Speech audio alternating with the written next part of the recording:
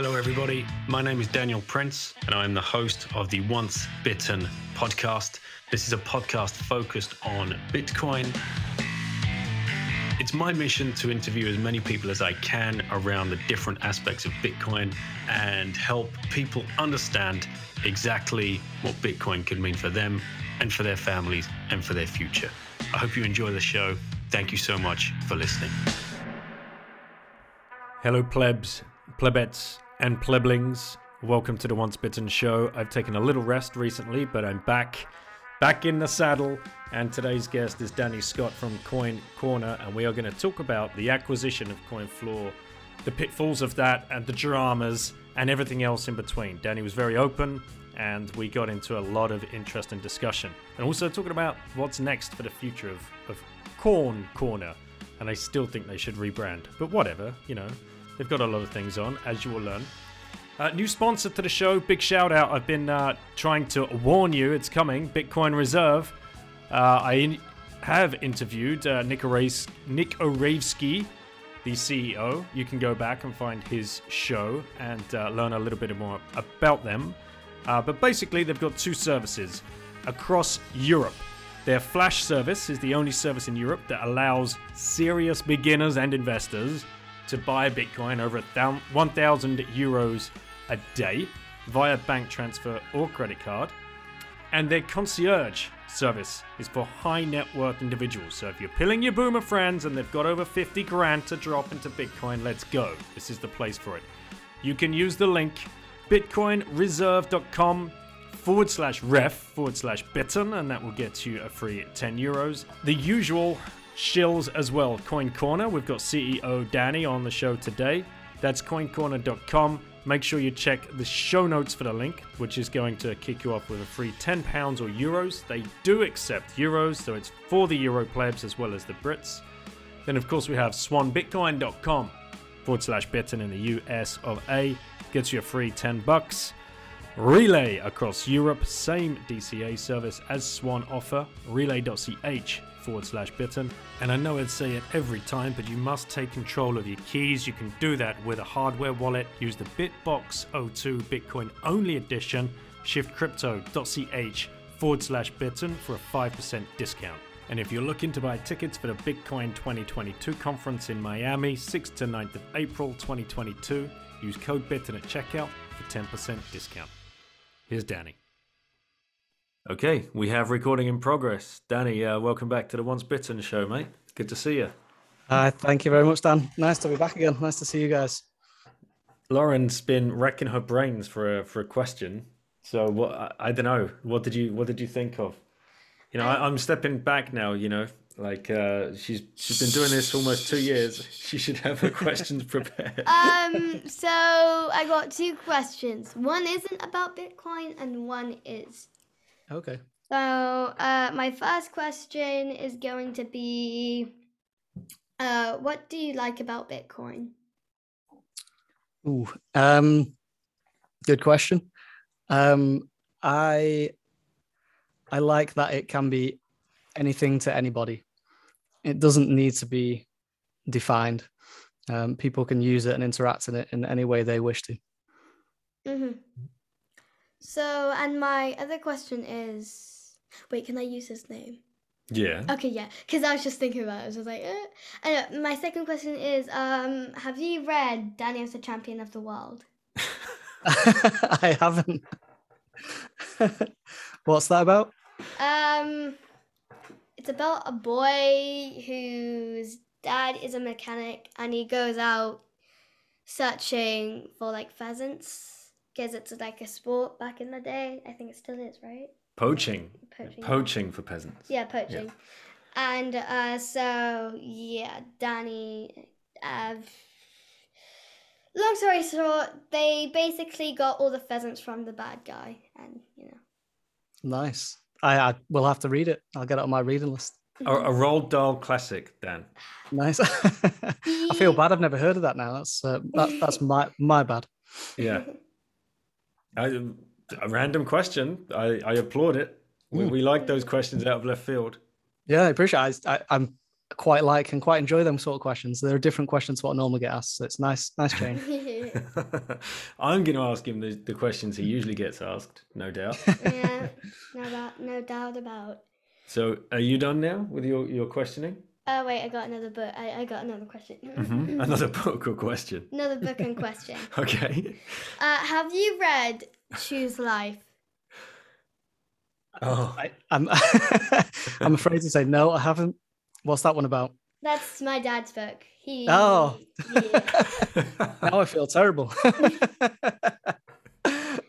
And it was about basically traveling the world and how he got into the finance and how and discovering homeschooling Yeah. or world schooling. Yeah. meeting new people. Nice shill, Lauren. That's Nice very shill. good. Yeah, it's.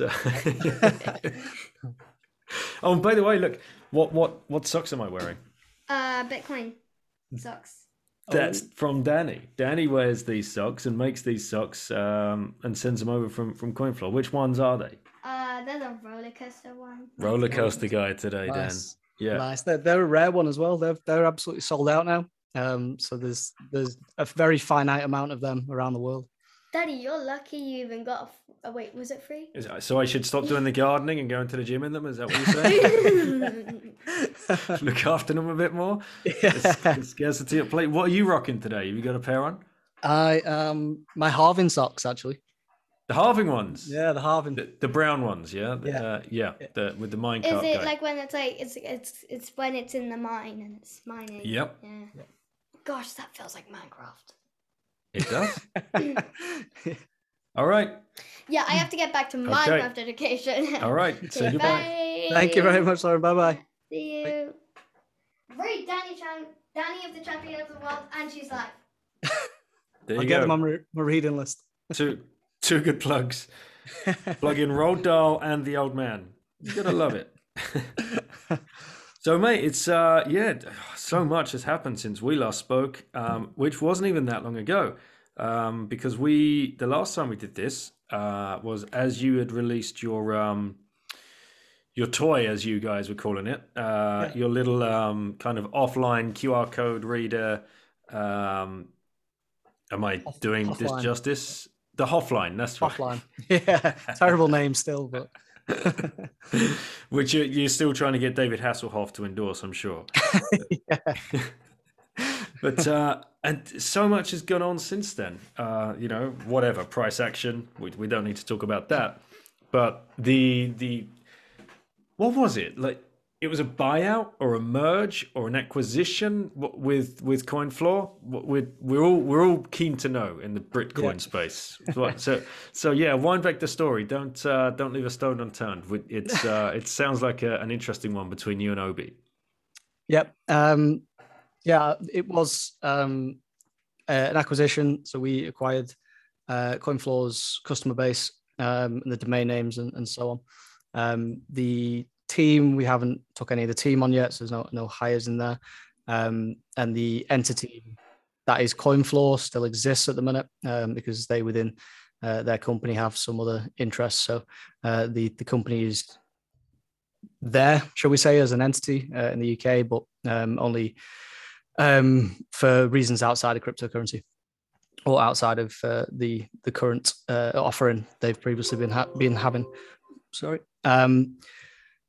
I was promising as well everything was muted on my computer before we started Yes. things. Going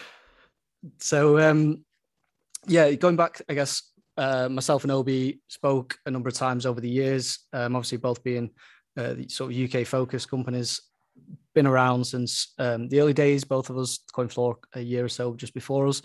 I think I met Mark. Mark Lamb was one of the co-founders of CoinFloor as well. Met him back in 2014, I think that was, and knew him before knowing Obi. So we've known the companies, I think, between ourselves for quite some time.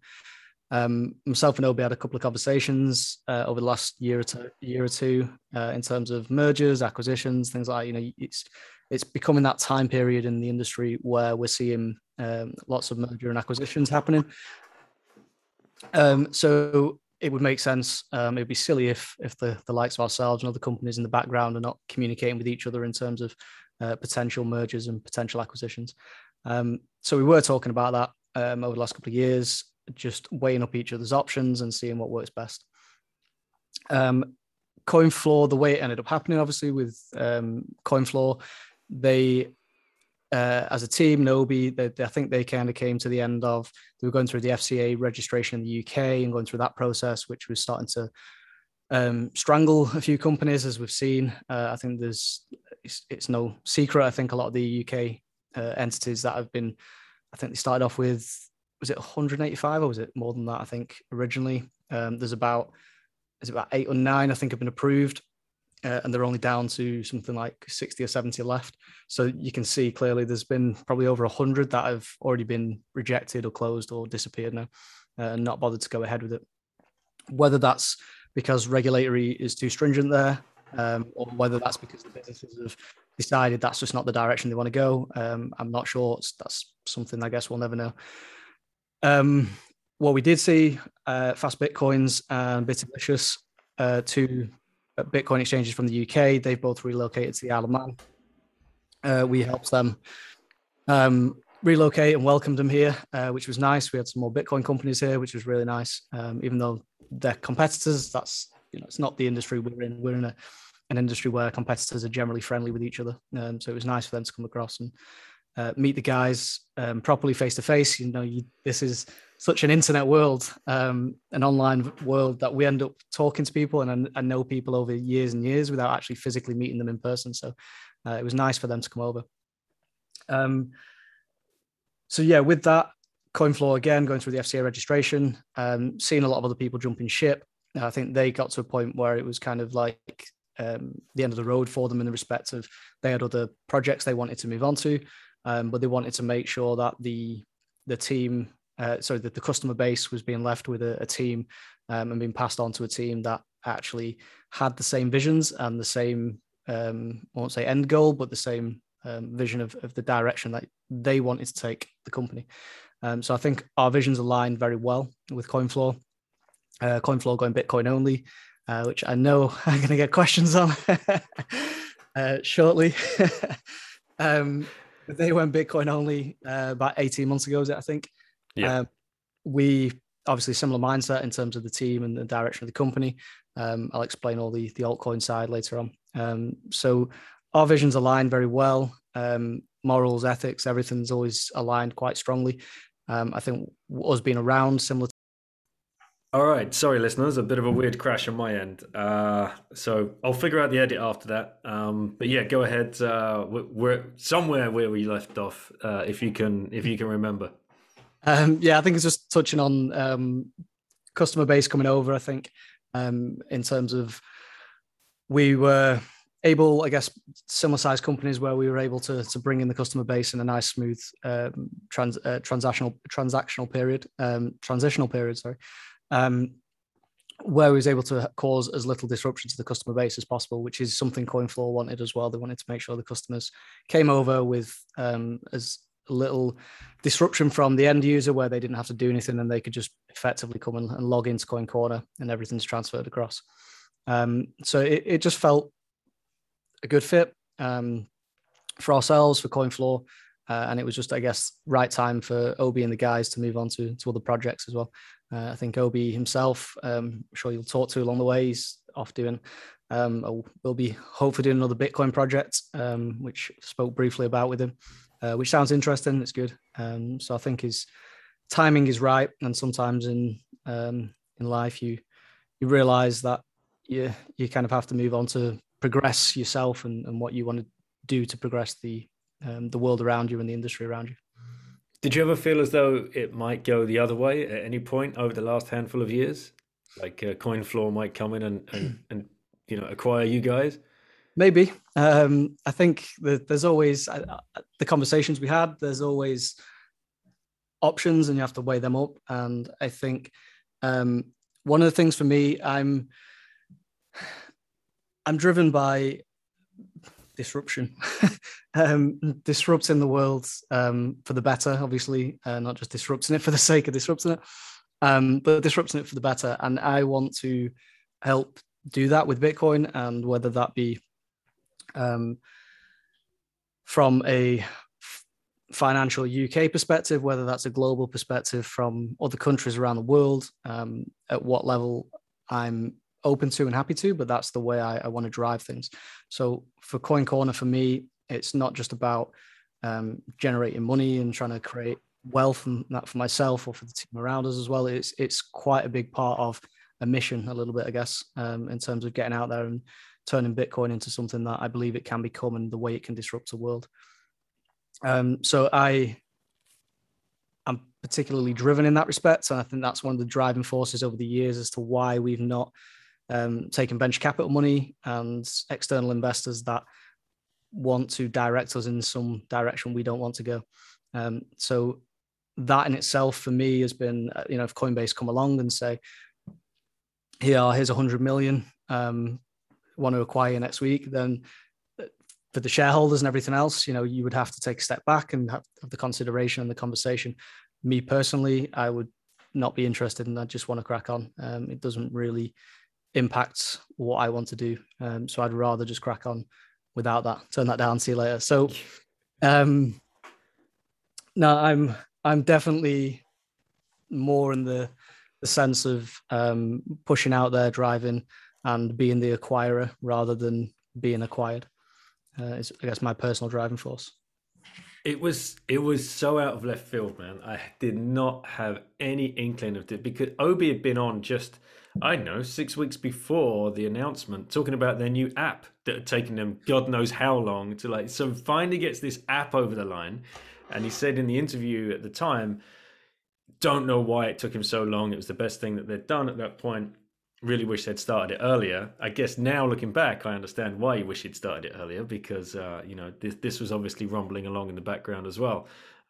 So yeah, it was a big surprise. Being a customer of CoinFloor, it was an easy transition. It was nice for you to be on customer support on my DMs with any of the little questions I did have. But it all seemed to work pretty well. And then obviously in you're part of the UK Bitcoin Maxi group as well. You and Molly were, trying to appease everybody there that had their questions and their problems. And then, yes, of course, the Bitcoin only Maxis started rearing up. And this is something obviously that has picked up steam over the last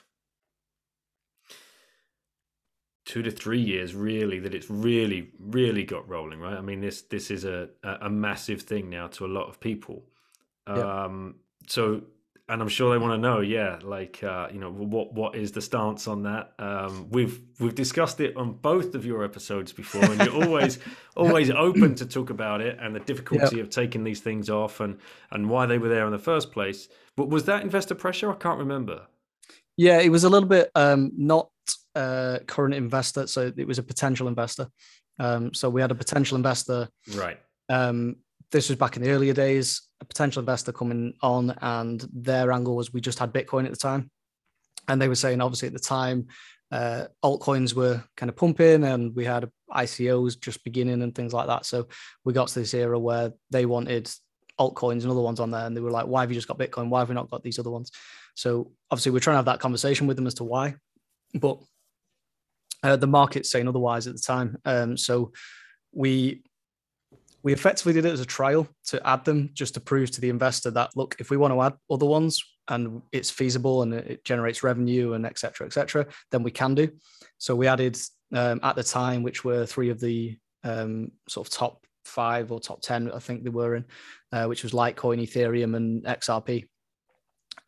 So we did it as a pure trial almost to do that. Customers started buying them. We spent X amount of months continuing through investor talks, and eventually we didn't take any investment at that point either anyway. So we kind of moved, carried on in our own direction. And by that point, it was too late. We had the coins on there. They were generating a little bit of revenue. I am always upfront and honest again about the volume that comes through from the altcoins. Generally makes up around 10%, should we say, in terms of trades on the platform. So, it's 10% of our revenue in theory. But me taking the company taking the hit on that loss of 10% doesn't bother me. That's not something I'm bothered about. what we end up in the position of is delisting the altcoins is a nightmare. We delisted XRP about a year ago, and we're still dealing with the fallout of that from customers that still hold it, that we're having to contact and get them to withdraw it to a wallet that they own. Half of them don't understand what you're talking about. They don't understand how to set up a wallet elsewhere and what to do. And especially with XRP, it was being delisted at the time by a number of exchanges from the SEC lawsuit that was going on in the US around Ripple. So they couldn't find an exchange that they could send the Ripple that they had with us onto. So it becomes a massive burden and a massive headache on resource, time, and we still have it. It's still sat there in our accounts, for example, and we want to get it off the accounts. We want to get it off the customers' balances. We're still, I can't remember how many we have still with XRP, but there's a small amount still from a year ago, which takes time. So rather than go through that same headache with XRP and with Ethereum and Litecoin, we've kind of just left them and just left alone, leave them to it. And we want to turn our focus and resource and spend that resource and time on the Bitcoin products that we build and the focus around the Bitcoin infrastructure we have. So I guess at the minute we see that as more beneficial, even though we're not Bitcoin only, and some Bitcoin maxes would like that. Everything we build going forwards is Bitcoin only and Bitcoin focused. It's just that they're sat there in the background and are more headache to remove than they are to just leave there ticking away. We will, or potentially will, we will remove them at some point. It's just time, and I do say that all the time. But we have so many projects going on and so many things in the background that we just don't have the resource and the time available to do that. With the XRP, we were forced into it a little bit due to the SEC stuff. And I know, brief conversation with yourself beforehand, I know that was going to be a topic today as well, after we've seen some of the Ethereum comments or some of the SEC from Gary Gensler and the ex-chairman, was it as well, and the conversations they had around security tokens and whether basically they're kind of saying Ethereum's a security, aren't they? It certainly looks that way. And anything that had an ICO, they're effectively saying is a security. Yeah. Would that count Litecoin too? I think Litecoin's probably going to get away with it because they didn't have a pre-mine. From what I remember, they don't really have a central entity in anything. There's a what's it called? Not Murphy's Law. There's a test that Gary Gensler goes to as to check whether your token or your coin is a security. And he says that if your token passes any of these, there's about 5 or 6 points, then it is a security token. So I'd have to go back and have a look and see if Litecoin ticks any of them boxes. That seems to be his approach. He was, for people that are not aware, Gary Gensler, I think I'm pronouncing his name right, Gensler, is the SEC chairman in the US. Prior to that, he was a MIT lecturer for a number of years, and he's done some of his lectures. He's got a course that's, I think, about 20 hours long on YouTube for Bitcoin, blockchain, and altcoins and things around that. So he's very well equipped in this area, and he understands technicals, and he understands the I think the legalities around things and the economical impact on things. He does know what he's talking about. During his MIT lecture, he does say that he believes Ethereum and the likes are security tokens, and now he is SEC chairman. It's going to be interesting to watch how that plays out. So yeah, should it be a security, then it's not going to be ourselves that are delisting it. It's going to be the wider industry is going to be delisting Ethereum and many other tokens out there and coins out there. Litecoin may get away with it. That's going to be a mess. All right. Yeah. I'm seeing it a little bit. We spoke about this internally the other week, and I kind of feel like it's a necessary evil, maybe for some part, where it's a cleanup exercise where we kind of need that to happen. It will dent the industry and give the industry a bit of a kick, and prices may dip and so on. But it's something that potentially is required to get clarification around what these tokens, these coins are. It is only the US clarifying this, of course, and there's the rest of the world to Whether they follow suit or whether they come up with their own definitions will be yet to be seen. But I think it's needed. I think it will be good in the long run, bad in the short term, I guess, is the way to look at it. So POS is now proof of security, yeah? That's a nice, I like that. I'll steal that off Twitter later. You go for it, mate. I've tweeted it already, but I don't get as much engagement as you. But yeah, I'll go and retweet yours. that's the way I see it, right? It's proof of security. You're fucked. Like that the game's up pretty much. So looking at it, and then yes, you're right. It's in the US, and I'm sure the other countries around the world and governing bodies are going to follow suit. They're just going to jump on that bandwagon straight away. Any reason to try and stifle this great big crypto monster that is, encroaching on their dollars or their pounds or their euros, they're just going to, hang their coat on that hook and start using those rules to be implemented in their own jurisdictions. So yeah, it's I don't know, man. Maybe there's a good opportunity to get ahead of that game and sending out emails to those ETH holders that the day of reckoning could well be coming. Switch into Bitcoin, people, because that's what else are you gonna do? What else are you gonna do? Like you want to take them and put them on your wallet and then never be able to sell them again? Like what's your option at that point? I don't know. It's going to be an interesting, like you say, you're going to be able to remove it to your own private wallet and hold it, but then you're going to have to find an exchange that has a securities license and lists these tokens that you're talking about. It's not just Ethereum. There's going to be a lot of them. So I think that, as I said before, short term, it could be a bloodbath in terms of altcoins and tokens and things like that. But I think from a long-term perspective, it's in theory good and cleans things up a little bit, clarifies a lot of things so businesses can build around these things where, if you're building on Ethereum and building some sort of a game token, whatever you're building on there, should you really be building on something where the foundations are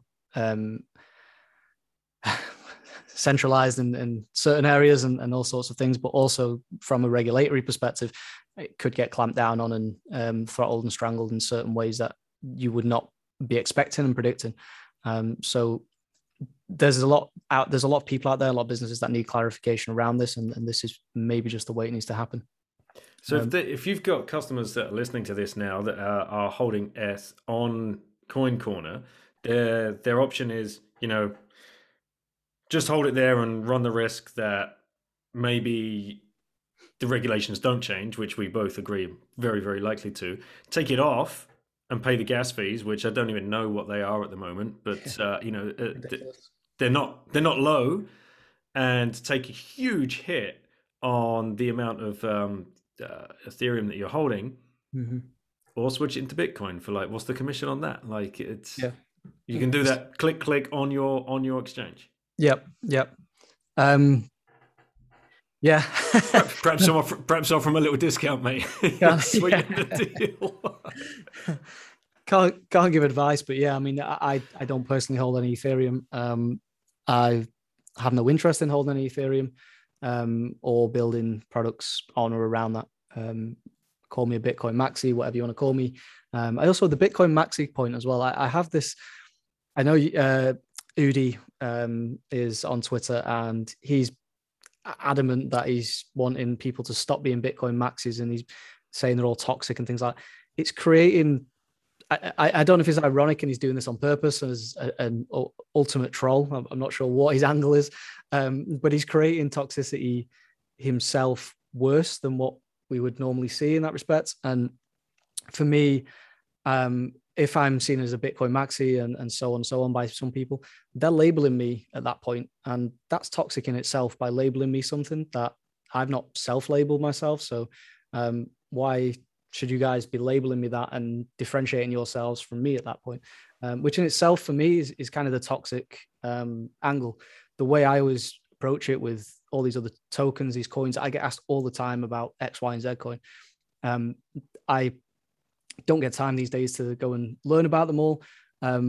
but over the years, the experience I've got from them and the experience I've seen in the industry about altcoins and ICOs and even DeFi and even NFTs these days, there's always hype, there's always something new, there's always some crazy new product and crazy new thing that everyone jumps on the back of. None of them come close in my eyes to what Bitcoin is at a higher level, in terms of the I can't remember whose quote that was, but the immaculate conception of what Bitcoin is and created. That will never be replicated again.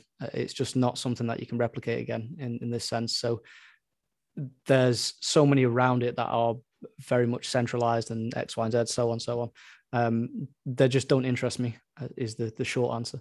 And I'd like to keep my focus on what does interest me, which is Bitcoin, and building the infrastructure around Bitcoin rather than being distracted with crypto kitties and Pepe JPEGs and whatever else it is these days that I keep losing track of.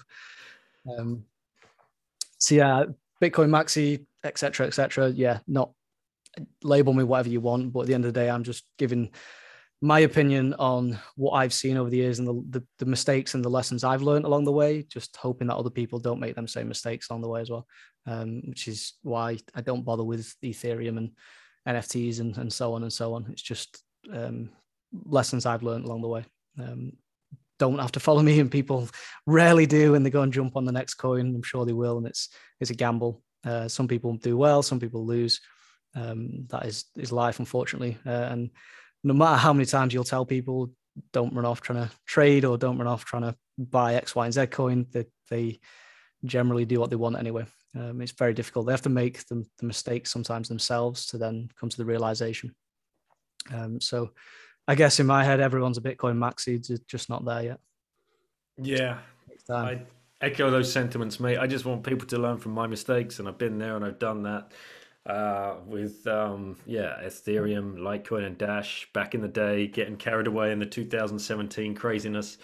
Trying to be freaking Superman and flip this out here and trying to track the market. What a waste of time. I'm here for the money now, and there's only one. There can be only one, and that is Bitcoin, and we have it, and everything else is a copy with a few bells and whistles thrown on top and a great big huge marketing team behind whatever is coming out with it, right? So that's the way I see it, and that's the way I try and explain it to other people. When, like you, I get friends ask, and they're like, "Oh, you're always just about Bitcoin. You never entertain anything else." I'm like, go ahead, go and look at all this other stuff if you want. Spend hours and hours, because I did. And basically, you're buying a tech stock, or you can buy into the money of like the next world reserve currency if you believe it's going to go that far. And what if I'm 1% right about that? You can't even, like, that's just. But still, no, the penny doesn't drop too often. But another thing, then, still sticking on the merger, the move across of customers. One other thing that a lot of the people liked about CoinFloor was their proof of reserves each month. And we've got, when 3rd of Jan coming up, right? Proof of Keys Day. Yep. What do you guys have in place around that? And is that an ethos that was already in place or something that's carried over? Like, what are your thoughts around all of that? Yep, I spoke with Obi on this prior to acquisition, and even the months leading up to that. Actually, we spoke around the proof of reserves. It certainly on the radar, was on the radar, still is on the radar. We haven't introduced it again. Time, resource, just not available. We're building and moving in all sorts of different directions. We have regulatory constraints here, there, and everywhere still, and obviously always banking issues along the way, which is the general life in the Bitcoin world, I think, these days. But I think we're building so many things at the minute that has just become one of them things. We have a list, I guess, of requests from the CoinFloor customers coming across, and it is on that list. It's just time and, I guess, priority as to how we organize that and how we bring that in. I think for I'm completely for I guess the transparency side, and completely for not your keys, not your coins, and people should be self-custodying. I know everybody's not ever going to do that, and that's naive to think that, I think. But right now, I've touching on what we've just talking about there about making the mistakes, and you learn from your mistakes, and you want others to learn from your mistakes. Sometimes you have to make them themselves.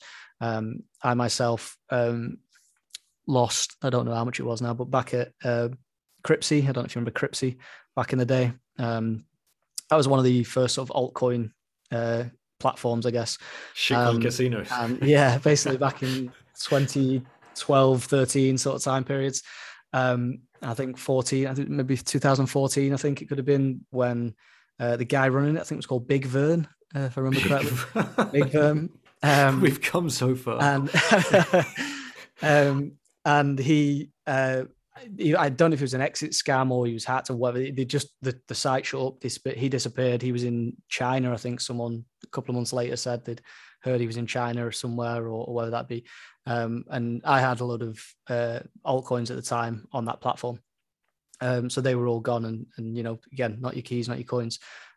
So I've learned from their mistakes. Obviously, I'm running an exchange now, but I do want to encourage our customers to self-custody and look after them Bitcoin themselves. So I'm all for encouraging that, and that is the way I see it. We don't want to hold your Bitcoins and keep hold of them. We don't benefit from holding these coins. It's not like a bank where you put your money in the bank, they're using that money to invest in X, Y, and Z. We don't do that here, and we can't do that. So we're holding them effectively free of charge, just with a big risk to the company. So, why would the company want to have that burden of them coins? So yeah, all for self-custody. The proof of reserves will just have to be watch this space, and we'll see where we get to with that. Yeah. I can't promise deadlines these days. No, timelines. Sure. I'm sure, mate. There was one other thing. Yeah, yes. So the exchange itself, when we talk about what other exchanges might be doing with the Bitcoin, right?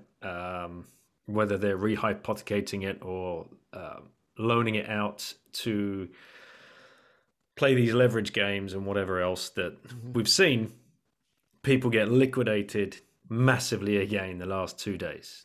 It's just been an absolute bloodbath out there. And there's a few of us that are always constantly tweeting, never use leverage, don't margin yourself, just buy what you can afford, set up the auto buy, smash buy when you can if you get that extra bit of cash, and always take control of it. But of course, people need to make their own mistakes, and some people believe that they are seeing patterns in the tea leaves and whatever else, and they get carried away. Now, the way I see your exchange, Coin Corner, with interacting with it in the last couple of months since the merge, the auto buy is set up, that just ticks along. If I do want to go in and buy something, it's very untradery. If that makes sense.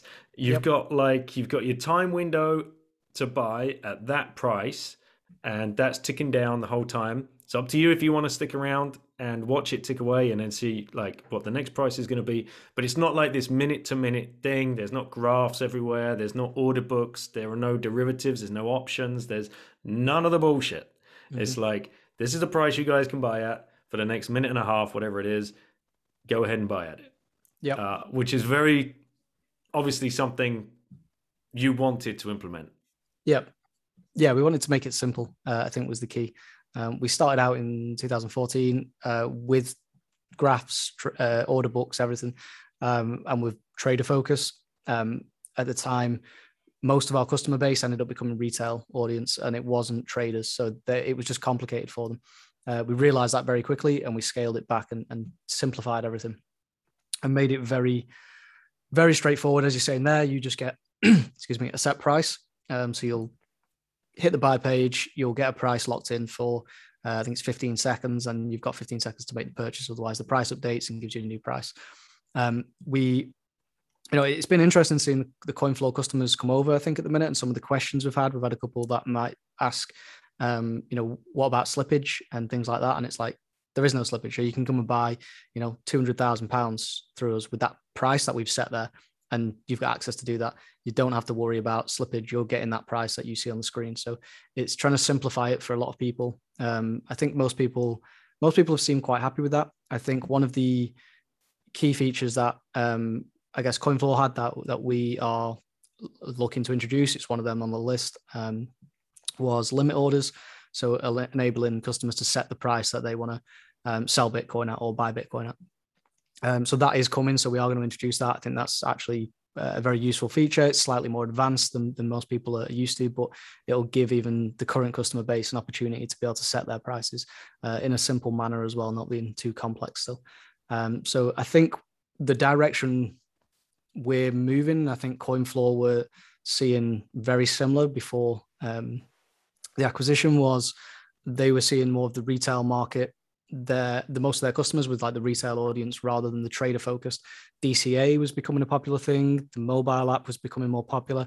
It was becoming more bank-esque, shall we call it, where it's not about traders. It's more about the general public at this point, and for the longer term adoption of Bitcoin.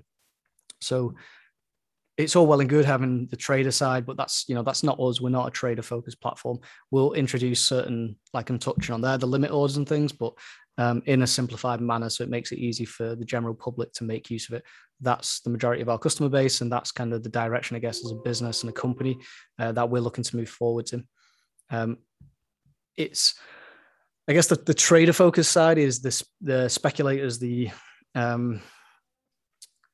traders, the gamblers, not necessarily the people that are just going to use it day to day, whether they're DCAing, whether they're using it as a savings account, whether they're making it to purchase products online. It's like kind of that's the direction, I guess, we're moving towards, and trying to make it more of a usable asset, currency, whatever you want to call it and declare it. That's the direction we want to take it, I guess. So simple has been our strapline, I guess. Yeah, it's good. The temptation isn't there for people to get messed up and just looking at the numbers the whole time. I remember the CoinFlow one, it was just numbers and graphs everywhere, and it can just get a little bit overwhelming for people or tempting for people. So just to have it very, very nicely laid out, and it's just buy or sell. If don't recommend it, but if you need to. Yeah. But and you've also got the cashback thing built in, the Sats back feature. Yep. Which is very, very cool. I've had that. Basically, plebs, if you're a Coin Corner customer, you can download the widget, and that widget, the Coin Corner widget, will alert you if you're on a website that accepts Sats back. And then any purchase that you make, the Sats back, they just get converted into Sats into your Coin Corner account. Is that correct? Yep, that's correct. Yeah. Yep. And you got a shit ton of people on there. Yep, we got over 1,000. I think it is 1,200-ish. I think now. Companies, I meant, not people. Yeah. Companies. Sorry. Yeah. Companies. So yeah, there's some great UK high street ones as well.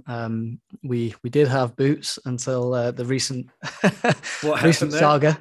I can't remember the name of them now. There was another UK company that tried to bring out the same products. I forgot the name of the company now. Apologies there. They tried to do a cashback for UK customers. They did a big press release announcement. They pushed it out all over the place. And Boots was the headline was Boots, and it made the news. It was in like the Times, I think, and it was at the Express and things like that. So it made like mainstream news. Because it made mainstream news, Boots kind of took a look at that, and the higher ups in Boots, I think, flagged it. Said, look, that's not us. We're not associated with any Bitcoin companies, etc., etc. And they pulled the plug quickly with this company. The name is eluding me now. And not just Boots, following on, I think, from all the other ones that they mentioned in the press release, they all pulled the plug as well for this other company. Luckily, I guess, fortunate, obviously we lost Boots. That was a big loss for us. We've been working with Boots for 12 months before that, 12, 18 months before that. Never had any problems. I think when we did our press release originally, we actually asked Boots if they could be included in the press release that we did originally. This is like 18 months ago. So we got the approval and the everything from them and the other companies we pushed out as well. This other company that pushed it out recently, they didn't get approval for any of the merchants. So they just went ahead and did it without their approval, which I think is what triggered it, really. What we did find, though, off the back of that, there's a couple of the merchants there that actually reached out to us off the back of that news. And they apparently closed down the other company and then come to us and said, can we be on yours? So that was quite nice. That worked in our favor a little bit.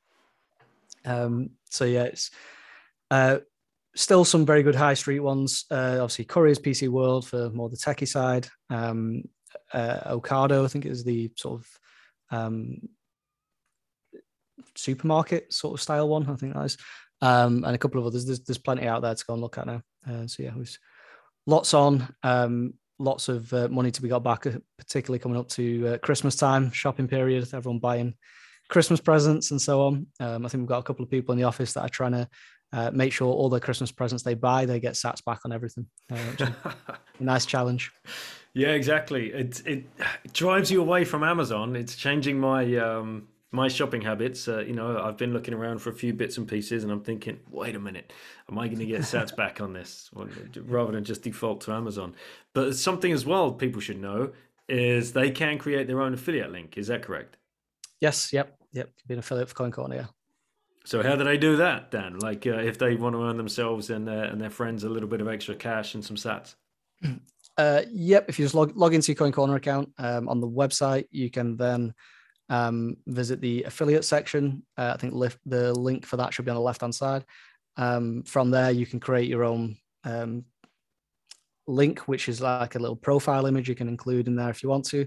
And then you'll get a link to give out to your friends or even just on social media or wherever you want to push it. And you'll get some, the person you refer gets £10 worth of Bitcoin and you get £10 as well. So there's both sides, both parties to benefit from that. Right. So there's no excuse. Go make your links, share them around your friends and family. Let's get as many people peeled as possible. Yep. So we touched on it a little bit earlier, but I want to talk about it again. The is it the FSA or the FCA that you guys have to deal with? The FSA and the Isle of Man. Yeah. Right. Okay. And the Isle of Man. So how does that differ then to what's going on in the UK? Because like you said, a couple of UK companies have come across. Bitsy and Danny Brewster and gang at Fast Bitcoins. Yep. It's not the weather attracting them to the Isle of Man. I don't think any amount of global warming is going to bump up the average temperature of the Isle of Man anytime soon. No, it's certainly not. No, I think so. We've been under the FSA in the Isle of Man under what's called a designated business. Since 2016, I think that was, which means we have to abide by the AML procedures, KYC that you're seeing everybody out there do now. We've been having to do that since 2016. So we've effectively been doing what the UK are doing at the minute, and the UK are moving to with the FCA. We've already been doing that for the last 5 years. I guess we've done that in a way where we've been able to work with the Isle of Man government to find what's feasible for them and make them comfortable in how we operate, but also feasible for us as a company to be able to operate and actually grow as a company and not be strangled. I think in the UK, some of the companies there and why they relocated, I think they felt they were getting strangled by certain parts of the registration that they were being pushed onto them. So I think that's one of the big things to why these guys are relocating at the minute. The UK were just asking for far too much, more than what was necessary and more than what was needed, I guess, is the feedback I've got in the comments. I think Danny at Fast Bitcoins, he's very open about touching on things. He actually touched on this at one of his talks recently. He was saying that, the UK FCA were asking for every Bitcoin address, every hot wallet, every cold wallet address that you have as a company, to report to them. I don't know whether that's on a regular basis or whether that's just at the beginning. I'm not sure. So there are certain things that are just, again, it's this, even if it wasn't, forget the privacy issues and all that sort of stuff, but just from an operational logistics perspective from a company, that's a big overhead and headache to have to deal with every day. Like, our hot wallet addresses are changing constantly. Do we have to provide them every day that they update and change? We've got to provide the FCA with a new list of these things. So there's certain things around that where they've just created unnecessary overheads for companies that the companies are not geared up, I guess, at the minute as well to handle them and to deal with them overheads right now. So obviously the Isle of Man, we've been working with them for 5 years. They've hopefully now created this structure that these new companies can come into and not be strangled and not have too much of a burden of AML and compliance on them. So they're able to at least continue to be competitive in the market and in the industry globally, but at the same time be compliant with regulations and laws. So yeah, it's not the weather, unfortunately. I think it's a little bit of a friendlier regulatory framework and environment, I guess. I think the access to the government here as well, being a smaller country, we get easy access, should I say, to any department in the government, quite honestly, which is nice. It's nice to have that relationship there. And do you see that they must be noticing, surely, the brain drain, for lack of a better word, from London financial services coming across the Isle of Man, and especially in this, new and exciting, growing industry. Yeah. I'm hoping that's going to keep a lid on any regulations that they've put on you guys at the moment, or perhaps even unravel them just to try and get more people across. Is that something you're bullish about? Yeah, I think it's a watch this space sort of thing. I think for that, definitely. They could end up backing themselves into a corner where they lose a lot of the business, and the business they do keep, if they're not careful, they could end up strangling them too much, and the competition from outside of the rest of the world that can still operate in the UK is able to mop up the customer base, and the ones they actually have physically there end up being strangled and slowly dying over time.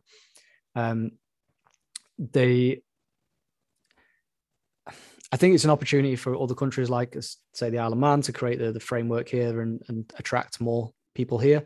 The UK, I'm sure, will eventually come around to the point of they've got to meet in the middle somewhere and allow companies, new companies as well, not just existing companies, to actually flourish and to actually grow and drive forwards without being strangled. So I think that's going to be a fine balancing act for them to figure out, is this too far?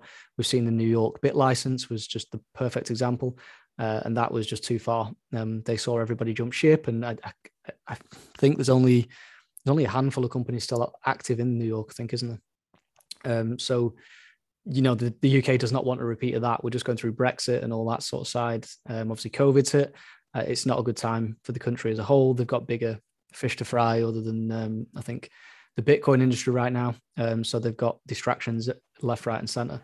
But they are going to have to make sure they don't lose, I guess, most of these companies around, companies that are there and are jumping ship to go elsewhere and taking the customers with them as well. They seem to be doing their best at destructing it, man. It's the amount of complaints I see on the Telegram groups and Twitter, and had a pleb on recently, they're just getting unbanked left and right. Yeah.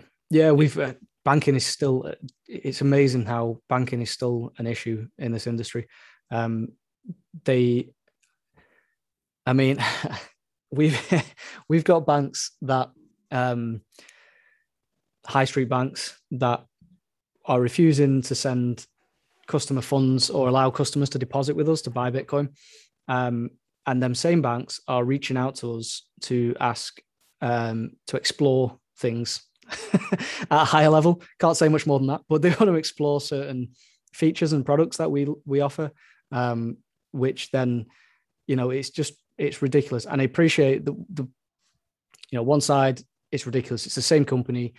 They won't let their customers send money into us, but they want to work with us in some way, which is just crazy, because it benefits them potentially. Mm-hmm. However, I do have to appreciate that they actually, these banks, high street banks, as you know, or the big 6, 7, however many there is these days, they have such big staff numbers that they've got departments all over the place, all over the world, we're dealing with a department that has no idea that their customers are being blocked depositing with us. So they're just not linked in any way. So it's a shame. It's the same company, but we've got one side of their company wanting to explore things and work with us, and then we've got another side not letting them send money to us and calling us a scam as well.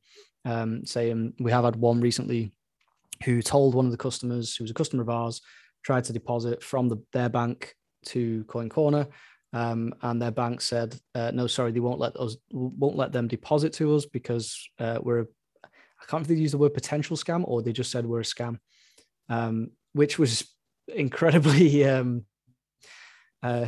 unprofessional, shall we say, of them. If they'd have done their homework, they would be able to tell we're not a scam. I don't know if we're just getting labeled in that in the whole industry as it's just a catch-all statement almost for any Bitcoin transaction. But yeah, the banks are just all over the place is the honest answer. We have another example where somebody we know, so they've tried to deposit with us using the card, so their bank card, debit card, it's their money, their bank, and it won't let them. And rang the bank up, said to the bank, like, they know who it's going to, they know us, so on, so on, and the card payment go through now. So they blocked card payments to us. That same customer then sent a bank transfer from the same bank to us, and it went through fine. No issues. So letting it go through as a bank transfer, but not using your card. Obviously, you can do chargebacks with your card at a much easier rate, whether it's a Visa or MasterCard or whatever.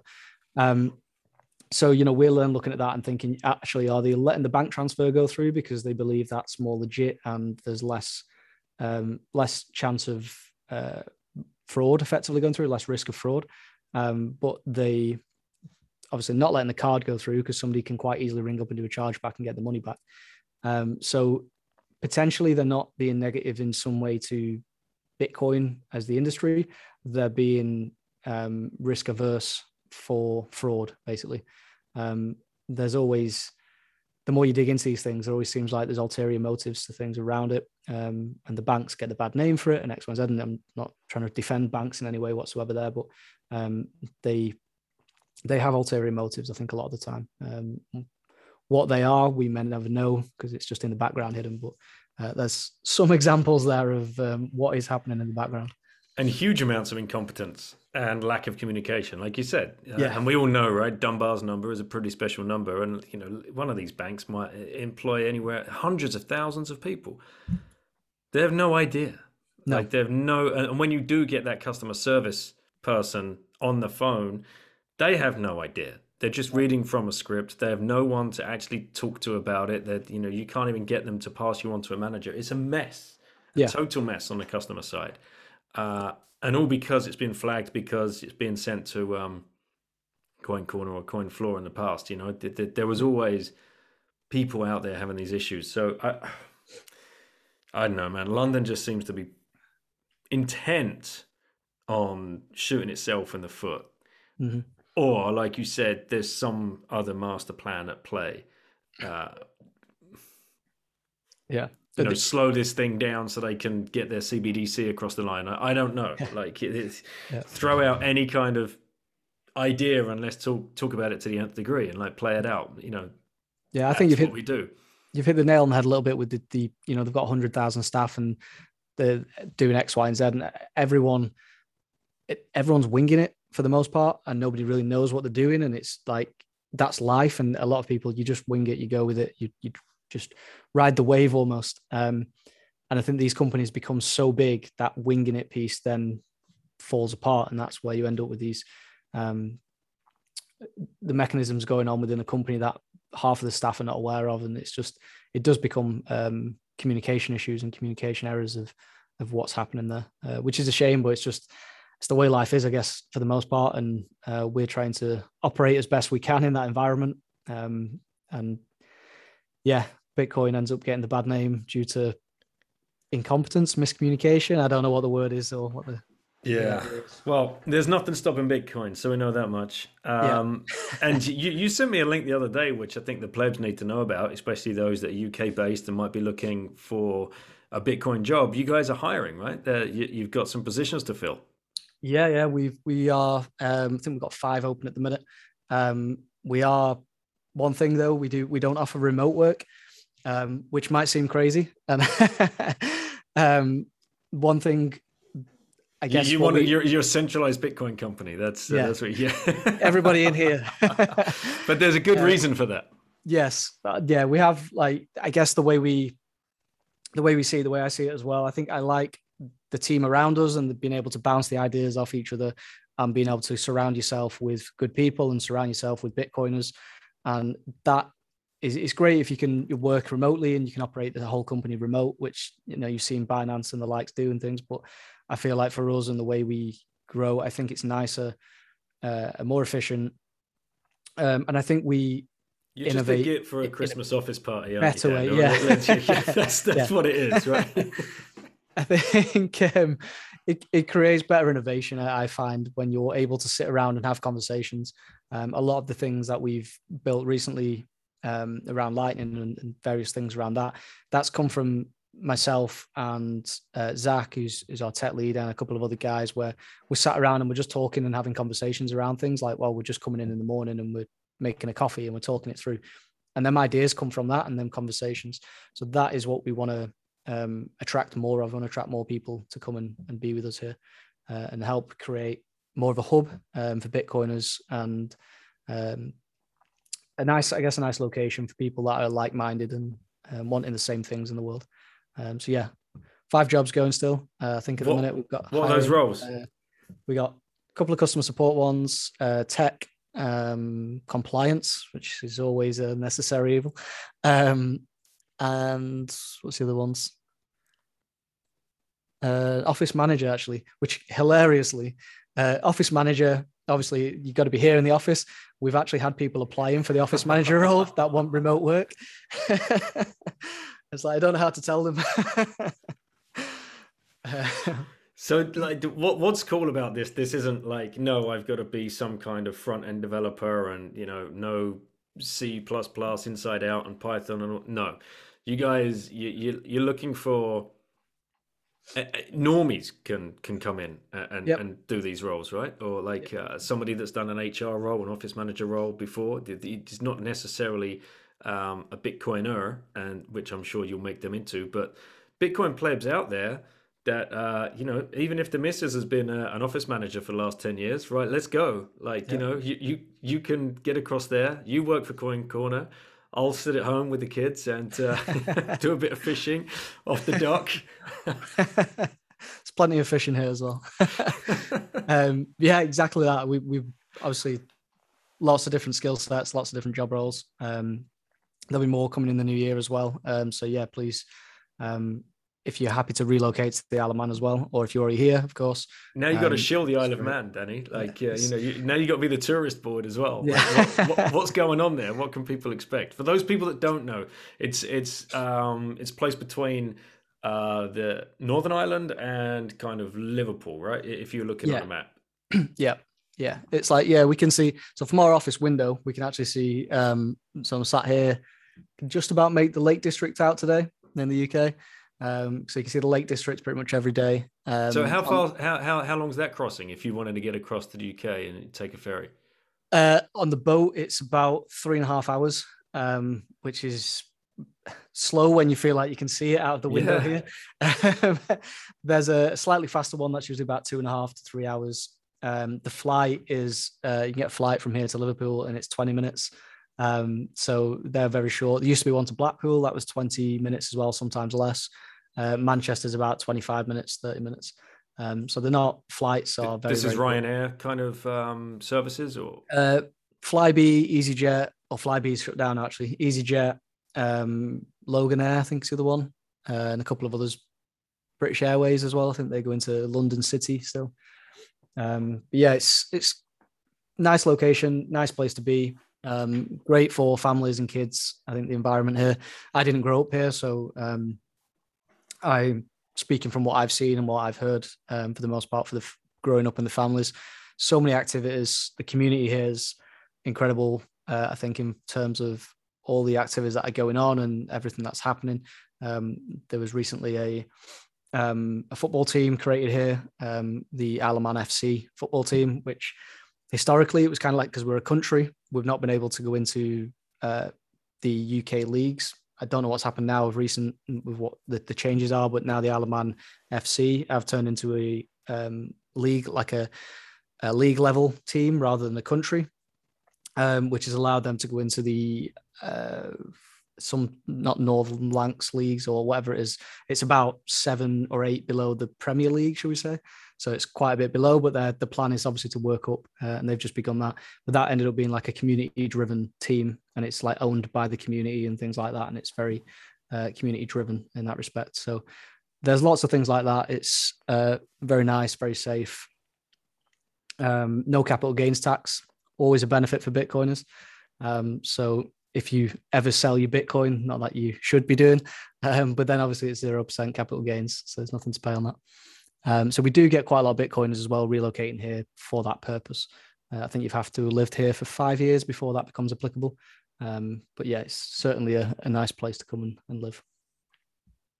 Tempting, mate. Tempting. Could it become a bit of a citadel? Do you think there's that option? Or I mean, what's been the hysteria around like COVID? Has that been just follow the lead of the UK, or there's been slightly different plans put in place? Mostly follow the UK for the most part. However, we closed our borders. So for the first lockdown, we closed our borders pretty much straight away, I think, at that point. And we ended up with down to 0 cases within about a month or two. About 2 months, we got down to 0 cases. And after that, then we were back to normal life. So we lived here, normal life, no masks, no anything, for the best part of 9 or 10 months, I think it was. And then we opened the borders up again. So we could live here and everything was fine, but we just couldn't leave the island, or people couldn't come back to it, which was great for the most part. As long as you didn't want to leave the island, we got to live a normal life, which was really, really good. So I guess we were lucky in that respect. As soon as they opened the borders back up again, then the cases started creeping back up again, and we've been in and out of lockdowns, very quick lockdowns. So there were lockdown number 2 was about 4 weeks, I think, and the next one was about 6 weeks, and then that was back in May time. So we've had nothing since then. Pretty much back to normal life since then as well. So yeah, it's coming up to 2 years now since the first lockdown started. It feels like 20. I think during that time period, we've only been under maybe about 3 to 4 months of lockdown, and outside of that, it's pretty much been back to normal life. So we've been lucky, I think, very lucky. And all the regenerative ag guys are going to want to know what's going on the island with the beef industry, and are you pretty self-sufficient when it comes to that kind of stuff? We are, surprisingly, yeah. I think that there's quite a few industries here that are quite like the meat industry on that side. We've got Manx meat and Manx cheese and all that sort of stuff. So there is quite a decent industry for that side. We are pretty much self-sufficient. For the most part, we still ship a lot of stuff across, obviously, and that's always continued through the COVID time periods. But we've never really had any shortages of anything through that time period either. It's been quite okay. And there's plenty of local products. I think even Tesco here, they stock a lot of the local products, for example, as well. So even though it's like Tesco and Marks and Spencers and things like that are UK companies, a lot of the products in there are actually local products as well. So yeah, it's quite all right. It's good. All right, mate. Good job.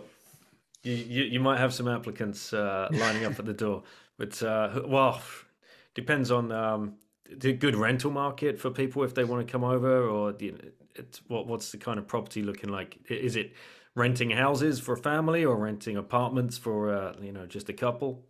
There's everything. There's the whole variety. It is, I would say, property here is quite expensive. So the rental and the actual purchasing price, not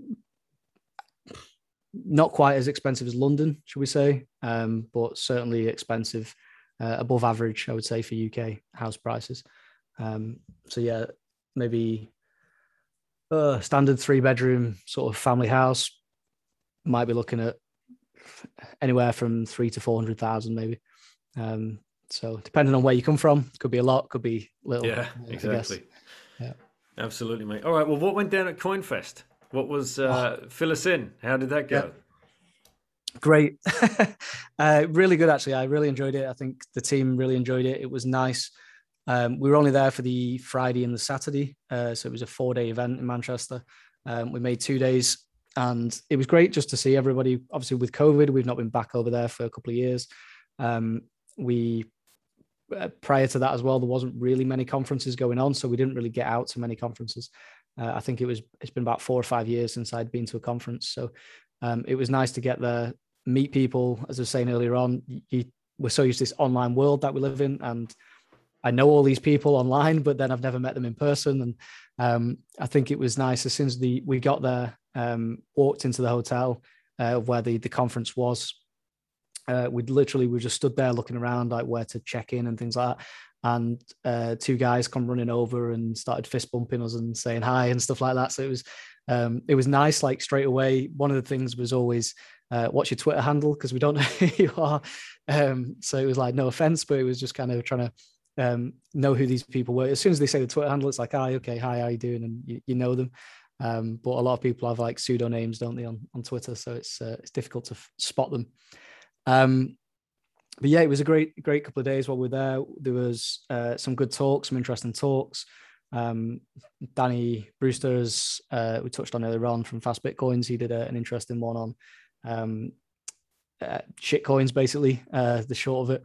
It was kind of meant to be an attacking Bitcoin angle, but in a didn't he name it why Bitcoin shit or something like that? Yeah, yes, yeah. Just to pull in all the Bitcoin, yep. all the Bitcoin haters. Yeah, he got a little bit of stick for that at first, and then people realized he was sarcastic in it. And it was very good, actually. He just gave a bit of a background on who he is, where he's come through the industry, and then coming to the Isle of Man, and then his angle of where he is and where his direction for himself and the company are going. And then that was like a very brief 20-minute sort of conversation. And then he opened up the floor and basically said, right, show me your shitcoin, your project, your thing. And then it was a conversation off the back of that. So it was interesting. It was good to see there's people in the crowd. At first, nobody put the hand up and say anything, but eventually people started putting the hand up and asking certain questions and certain projects. So yeah, it was good fun. Got to talk to quite a few people. Ben Ark was one we spoke to, who's been out doing the, probably seen him on Twitter, knocking around with the point of sale devices, Lightning point of sale devices, and the LNURL stuff, which he was over in El Salvador a couple of weeks back. And he was trying to encourage people to use these offline point of sale devices for merchants and things. So he got to bounce some ideas off him and have conversations with him around that product and some of our products. So that was really good. Yeah, and it was just nice. I think I did a quick talk there as well. And I think I finished the talk at 12 o'clock-ish, I think it was. And then from 12 o'clock till I think 6 o'clock, by the time we left, it was like just conversation about everything. It was like person after person after person, which was really good. My throat and voice had gone by the time I got 6 o'clock, which was a good sign, I guess. And it was just nice to see everybody's interest and enthusiasm around the industry, around the products we was working on and releasing. I think that was a very nice thing, I think, for myself and for the team to see, and hopefully for the other people that were at the conference there. That was, some of them were our customers and some of them just know from Twitter and that side. It was nice to have that communication layer and be able to actually talk to people in person and have real conversations, which was good. It was nice. Any crazy pleb side parties that what goes down in Manchester stays in Manchester? Honestly, no. I'm less of a drinker, more of a early night sort of guy. So we didn't really make any parties. We missed there was a pre-party, I think, the night before we got there, so we missed that anyway. There was other people that turned up, a little worse for wear. The Saturday, I think that was, and the Sunday especially. No, sorry, it was the Saturday They were already worse on the Friday, and then on the Saturday they was getting worse and worse, I think, along the way as nights went on. So I think they had a good time at some of the after parties, which was good. So then you followed up with, because I was following you, you guys were keeping us up to date on Twitter and like your little presentation and taking questions and stuff, tweeting about all that. Then you did your little video with your wristband. Mm-hmm. So what's this? It's the future. You sold me. So what we played around with, this is going back to what I was saying before. We was having, myself and Zach having a conversation in the morning, making a coffee and talking and bouncing ideas off each other. We'd seen a couple of people play around with it. Ben Ark and a couple of others have played around with LNURL. So LNURL is a spec or a standard that somebody's tried to create, and these guys have created that, and it's some rules that the industry follow in terms of how to interact with Lightning and make Lightning capable products that weren't capable on Lightning as a core. So you've got Bitcoin as your base layer, you've got Lightning as your layer 2, and then you've got LNURL, which is kind of wrapped around Lightning in some sort of spec, should we call it. And then we've also got something called Lightning addresses, which was also built as part of that or alongside that, which allows, so Lightning address. So there's a lot of things here. So I'm going to be throwing all sorts of things at you. Pull me up if you're struggling to keep up with what I'm talking about. So the Lightning address is turning a Lightning invoice effectively into what looks like an email address is the easiest way to call it. So I've got like Danny@coincorner.io, and you can put that into pretty much any Lightning wallet out there and make a payment to that email address, should we call it again. That is taking away the complexity of having these big long strings of invoices and Bitcoin addresses and so on. Convenience, I guess, is the way to look at it. It's creating convenience for customers. If I needed to pay yourself, you could have Dan Prince at coincorner.io, and that'll go, I can make a payment to you, Lightning payment, and it goes straight into your CoinCorner balance. It's as easy as it's easier than sending an email. So we've introduced that for all of our new customers. All of our customers. So all of our customers now can get their own handle, which can be, as you say there, Dan Prince at coincorner.io, and you can then receive payments into that via Lightning from anybody in the world. I'll come on to the custodial and non-custodian side of things in a minute, but then we looked at introducing how we could use LNURL in more of a real world environment. So we were down at the shop and I was paying with my contactless Visa debit card, paid at the shop, and started talking to Zach and saying, why don't we build this for Lightning? Lightning's great. We've got merchants here in the Isle of Man already that accept Bitcoin, accept Lightning payments. But you've got to get your phone out, scan the QR code and so on. And it's not as convenient as tapping your Visa debit card. So I said, why don't we recreate that in some way? So we started bouncing the ideas around and using LNURL. And what we were able to come up with was an NFC tag or an NFC wristband. NFC. Yes. Let's not brush over that, because people might be thinking, what the hell is NFC? Yeah, it's not an NFT. It's NFC. Right. The amount of people I said, maybe it's my accent or something, but the amount of people at the conference I said about NFC, and they thought I was talking about NFTs, and then they eventually had to get the explanation out and get them to understand. So NFC is near field communication technology. So it's the idea with your Visa debit card that you go and tap every day at the contactless. It's contactless payments, effectively, contactless technology. It's incredible how it actually works. Your device, if say it's a card, or we've got wristbands, we've got stickers and all sorts of things that have got this NFC built in. As you move the device, your NFC tag device, to a electronic device, so the point of sale device or somebody's mobile phone, the other device has to be NFC capable as well. But that then wirelessly powers your offline device to allow it to push out the message. And it has like just one message that it effectively just pushes out constantly. So it'll just push that message out to the device that needs to receive it. So it's effectively powered wirelessly during the time you hold your debit card over the point of sale device. It powers your card in a way. So it's incredibly clever technology. It's been around for quite a few years. It is becoming more popular. Contactless cards and things like that is becoming very popular in the UK. So we wanted to recreate the convenience and the popularity of that with Bitcoin and Lightning payments. So we'll stick to a card. I've got a couple of things here. People won't be able to see these, but I'm just showing Dan on the camera. Just looks like a watch, right? Yeah. So I've got the wristband. We've got the stickers, which is just a little sticker. So it does the same thing. And we've got cards as well, which we're playing around with. So if we use the card example, they're all the same, do the same thing, but you can just have them on different devices. And the idea is this has your LNURL information. So I can go into one of our point of sale device. It's one of our companies on the Isle of Man that accepts Bitcoin, has our point of sale device. So our point of sale device is on Android and iOS.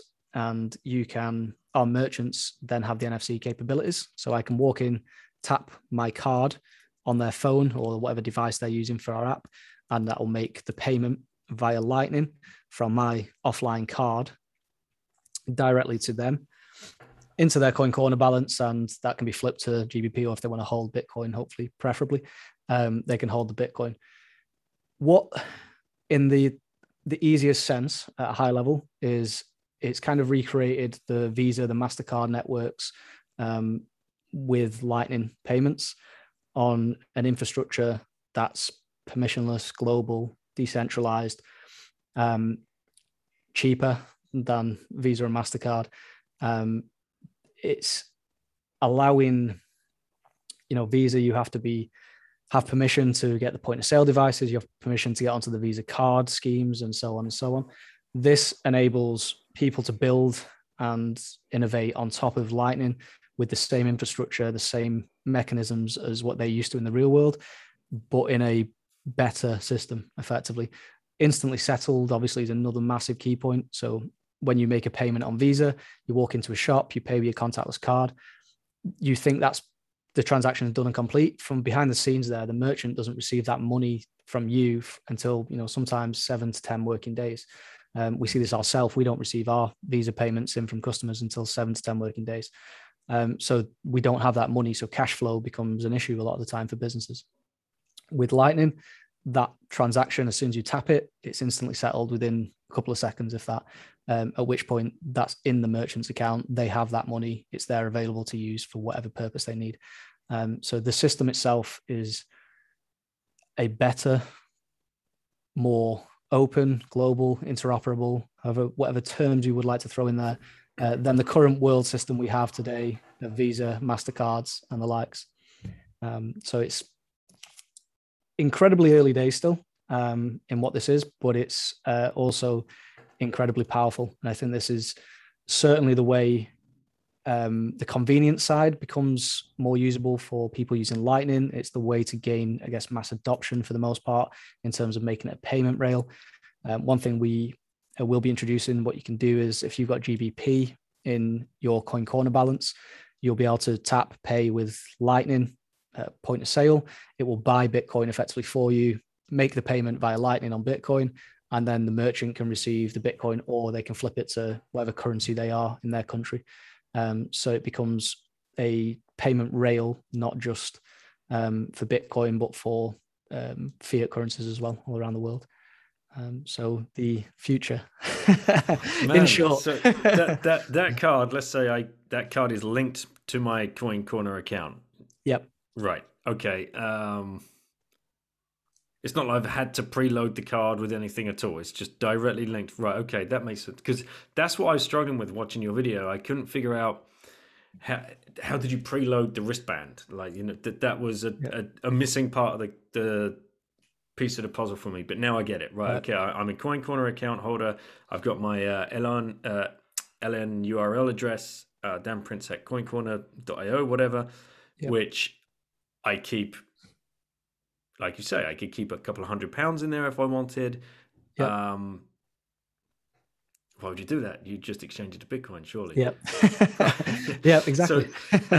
So I'll keep a balance of Bitcoin on the exchange, right? So what we said earlier, everybody, yes, of course, I know, not your keys, not your coins, but now we're into a new realm here. Please, if you've got like 10 grand's worth on there, take 9.5 grand off and just keep 500 quid on it.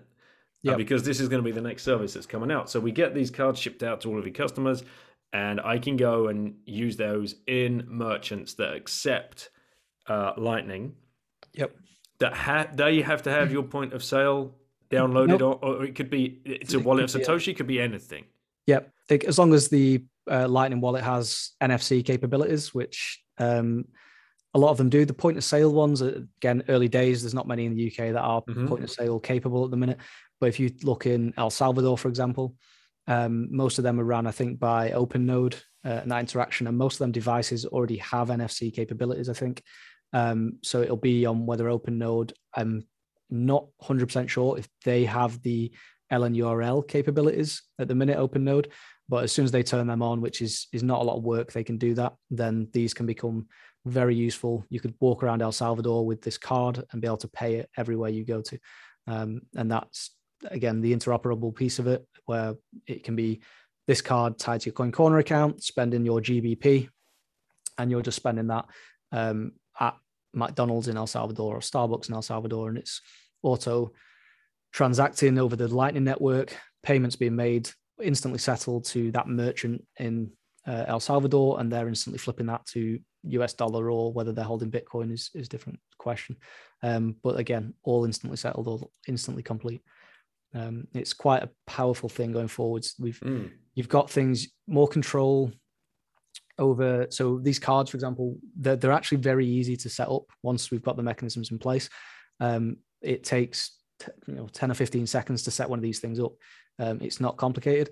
So that in itself means that if you ever lost your card, you could have it on a sticker. So we've got these stickers as well. It doesn't have to be a card. It could be a key ring. It can be anything you want. If you lose them, you can, from our app, kill the card effectively. And then you could, if you've got a bunch of these stickers, you could have 10 of them at home. You could actually then just pull another one out, use your phone to set it back up, and set it back up with your Coin Corner account. And it's just tap it onto your phone and just have the sticker on your phone. Right. And you can then go again, and you've now got a new one set up. So there's a lot of flexibility where you can just kill the cards, wipe them. We've got certain things coming where, for example, you might have children and you want them to have one of these cards, and you can control the Lightning payments on there and so on. And you could then distribute these to your kids, and they'd be able to go and spend with these things, pulling from their, or your balance, should we call it. And you have full flexibility over it. There's things like, there's so much we can build on top of this, which is what we're exploring at the minute. We've got things like one of the ones I've not really released to the public yet is a video where we have this card. I'm online shopping on my phone, and on my phone I'm on a website, and go to the checkout of the website. The website accepts Bitcoin Lightning payments, and I can then just tap the card on my phone and make the payment to the website from that, which then means where I don't have to type in any credit card details, any information. I don't have to have a Bitcoin Lightning wallet on the phone or anything on that device at all. So it can be completely, the security side of that is further improved. And I can even embed, so in Lightning invoices, you can embed small parts of data. So I could actually embed my delivery address on this particular card. So when I come to check out at a website, I don't even have to enter any details. I just check out, click pay with Lightning. I tap the card on the phone, and the payment's done pretty much instantly. And they've now got payment and my delivery address there for them, ready to go. So you don't have to store the delivery address anywhere on databases, systems, or anything like that. It can all be over the Lightning Network. So there's so many things we can start to build. And is that because the phone is NFC enabled, or the website shopping cart thing is NFC enabled? Like, how does that? So that at the minute is, we're just trialing that on a couple of our merchants at the minute. So the phone is NFC enabled. I think pretty much every phone these days has NFC. So the capabilities there. The website we built into our merchant gateway, so some of our merchants can now accept that payment as we're trialing this out. So eventually, once all the payment gateways out there, the Bitcoin ones, start to enable Lightning, hopefully, eventually most of them. And then they can start to add the NFC piece in there as well for LN URL stuff. And then you'd be able to effectively go and pay on, if it's like BitPay, for example, they've got thousands of merchants. They should, in theory, they can enable that tomorrow, and we could start using the same thing. Would it work like a bit like Revolut? They have a virtual card, right? In your app, would it work like an NFC enabled virtual card within the app, so you didn't even like need the hardware of the card or the sticker? Yeah, in theory, can do. Yeah, I think the piece. So there's pros and cons to all different angles to it. So yeah, completely that could work. I guess the other benefit is you don't have to store anything on your phone, so you can shop away on your phone and not need to worry about security. And then you just tap your offline device to actually make the payment and pass your delivery details across and so on. So there's pros that maybe that's a little bit more inconvenient than if it's saved and you jump in between the apps. But at the same time, then you don't have to save details on your phone, and you can almost pay that to any device as well, and doesn't need to be on your device. It's no good if your phone's crapped out either, right? And if you've got that offline like thing in your pocket, you're good to go. Yeah. No internet again. El Salvador, poor internet connectivity in certain areas. This starts to become more beneficial to people. So I think it's what I touched on earlier on in terms of I'm driven by disruption and trying to make the disrupt the world for the better. This for me is part of how we do it, and we. Our primary audience is the UK, but the world is bigger than the UK and the world's bigger than the US. And we've got countries all around the world that don't have easy internet access and things like that, and don't have their own currencies and don't even have a central bank and things like that. These are the countries that maybe will benefit most from this at the minute. That's where I would like to drive some of our attention towards and help them people, help them countries. Man, it's awesome. Now I'm just wondering as well for like the plebs that are listening to this across the UK, if they had one of these cards and they walked into PC World and they paid for a new computer with that card, Lightning, instant settled, do they then get sats back as well on the purchase? At the minute, no, but we can work on that. That would be the dream. That'd be the ultimate, wouldn't it? Yeah. Because and the merchant you could sell the merchant on that quite easily, because you're saving. What's the rate at the moment that they're paying Visa? 2.5%, 3%? Yep. So if they gave up 1% back to the customer? Yep, definitely. It's just conversations to have with the merchants. Hopefully they'll all start to accept that and adopt it in time anyway. But yeah, I think it's like we saw with the Boots one earlier on. There's so many barriers to the entry of these things, and it's slow moving. Any new technology is always slow moving, and it's not necessarily because these companies don't want Bitcoin or don't want to adopt it. It's generally because they are just they're big, slow companies and entities, and they take time to bring these new integrations, these new innovations and developments into their systems and their business, and that just takes time. And that's what we have to accept. It takes time, and we have to accept that we have to educate them on it and find new, convenient, better ways for them to run their business effectively, which is what we're working on with this. So yeah, hopefully these cards, I keep flashing up this card to Dan for people listening.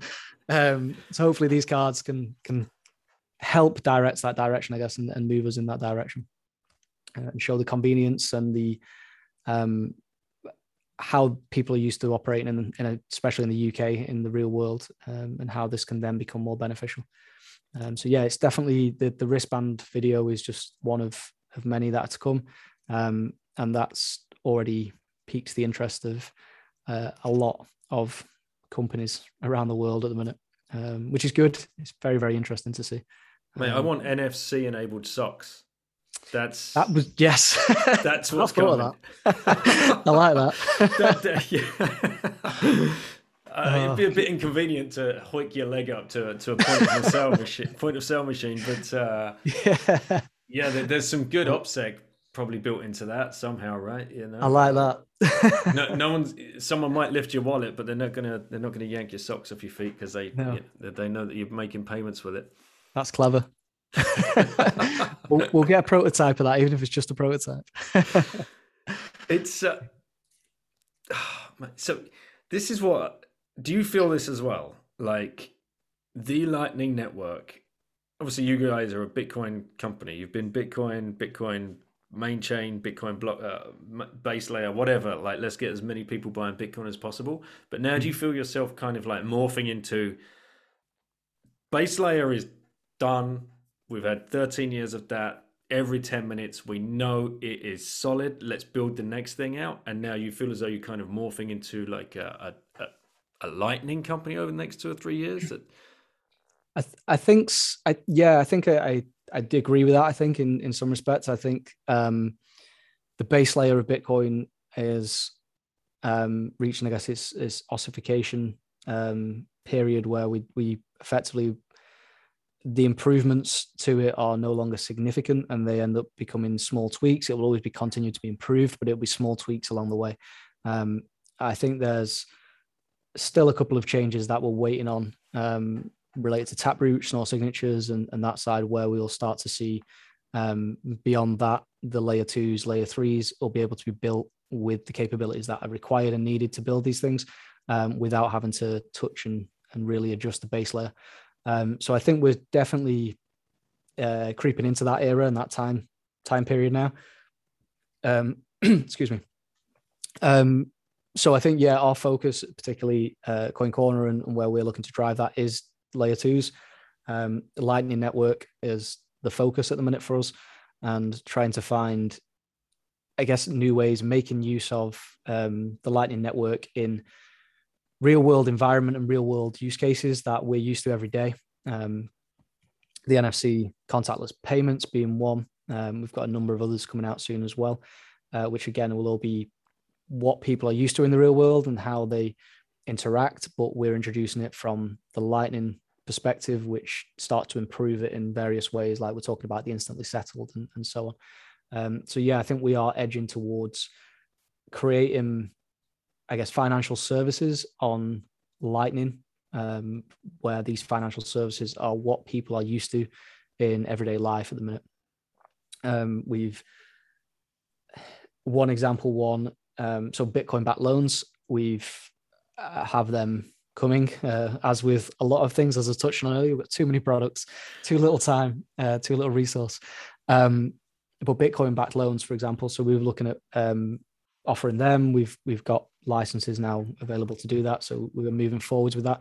But one of the things, for example, with the Lightning NFC card, if this becomes more mainstream and capable to go and use and spend, people might not want to spend their Bitcoin because there's capital gains on it and so on in the UK.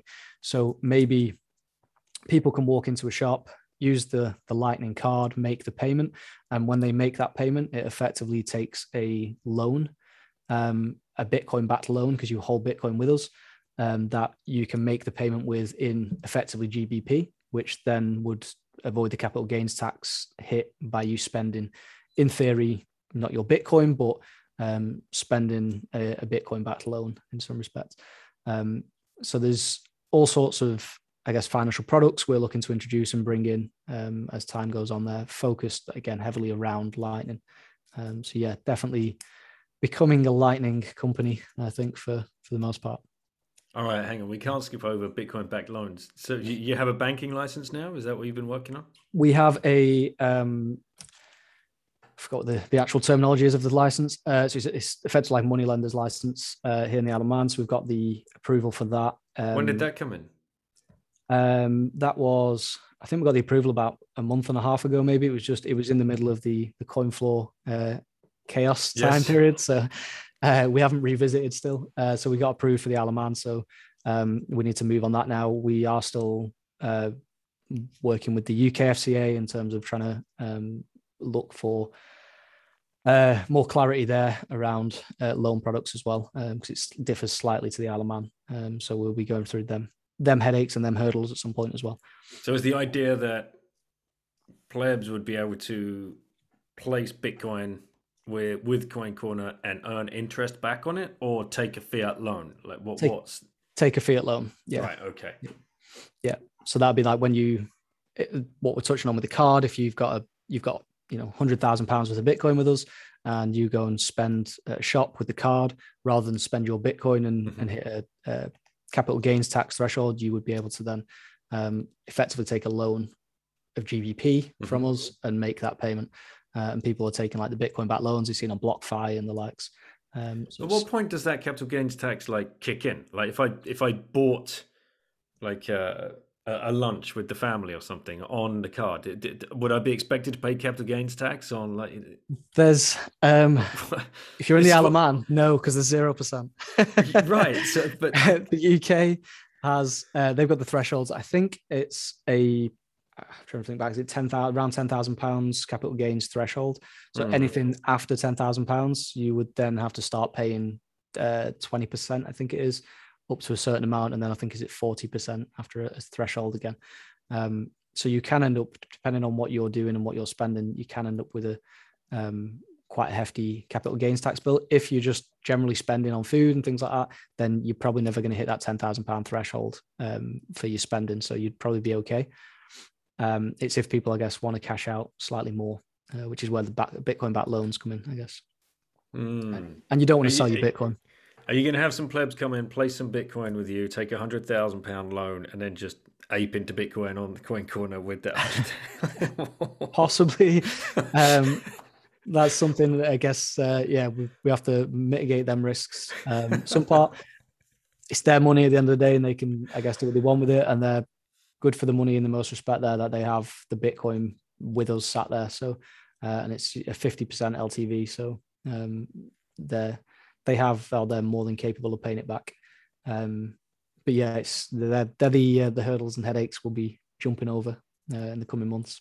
And again, not investment advice. I do not ever advise anybody to do that. Just keep buying every week whenever you can, nice and steady. Don't overthink it. Bitcoin's got you. Yep. I'm saying no investment advice. Exactly. Just echo your comments. DCA. Keep it simple. That's the way to do it. All right. Do you have any other big announcements to make, or you got to keep something secret? What's brewing? Nothing else major. I would say at the minute we've got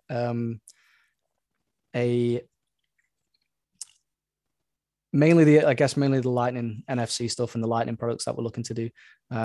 There's potential that we may be having something similar for interest accounts, which is what we're working on as well. But that's slightly different to the BlockFi angle. We want to make it more Bitcoin centric and Bitcoin focused, and also don't want to loan your Bitcoin out to people. So working on something there with that, which will be interesting. And a product that I briefly spoke to yourself about again, which before the conversation today, that we'll be working with yourself on to maybe trial something out, which again is another Lightning based product, but for services like yourself. So a willing guinea pig, Dan. Yeah. I hope you have the patience. It'll fingers crossed, it will all be nice and smooth. We'll make it nice and smooth for anybody to be able to use, hopefully, for that. So it'll be fine. We'll be good.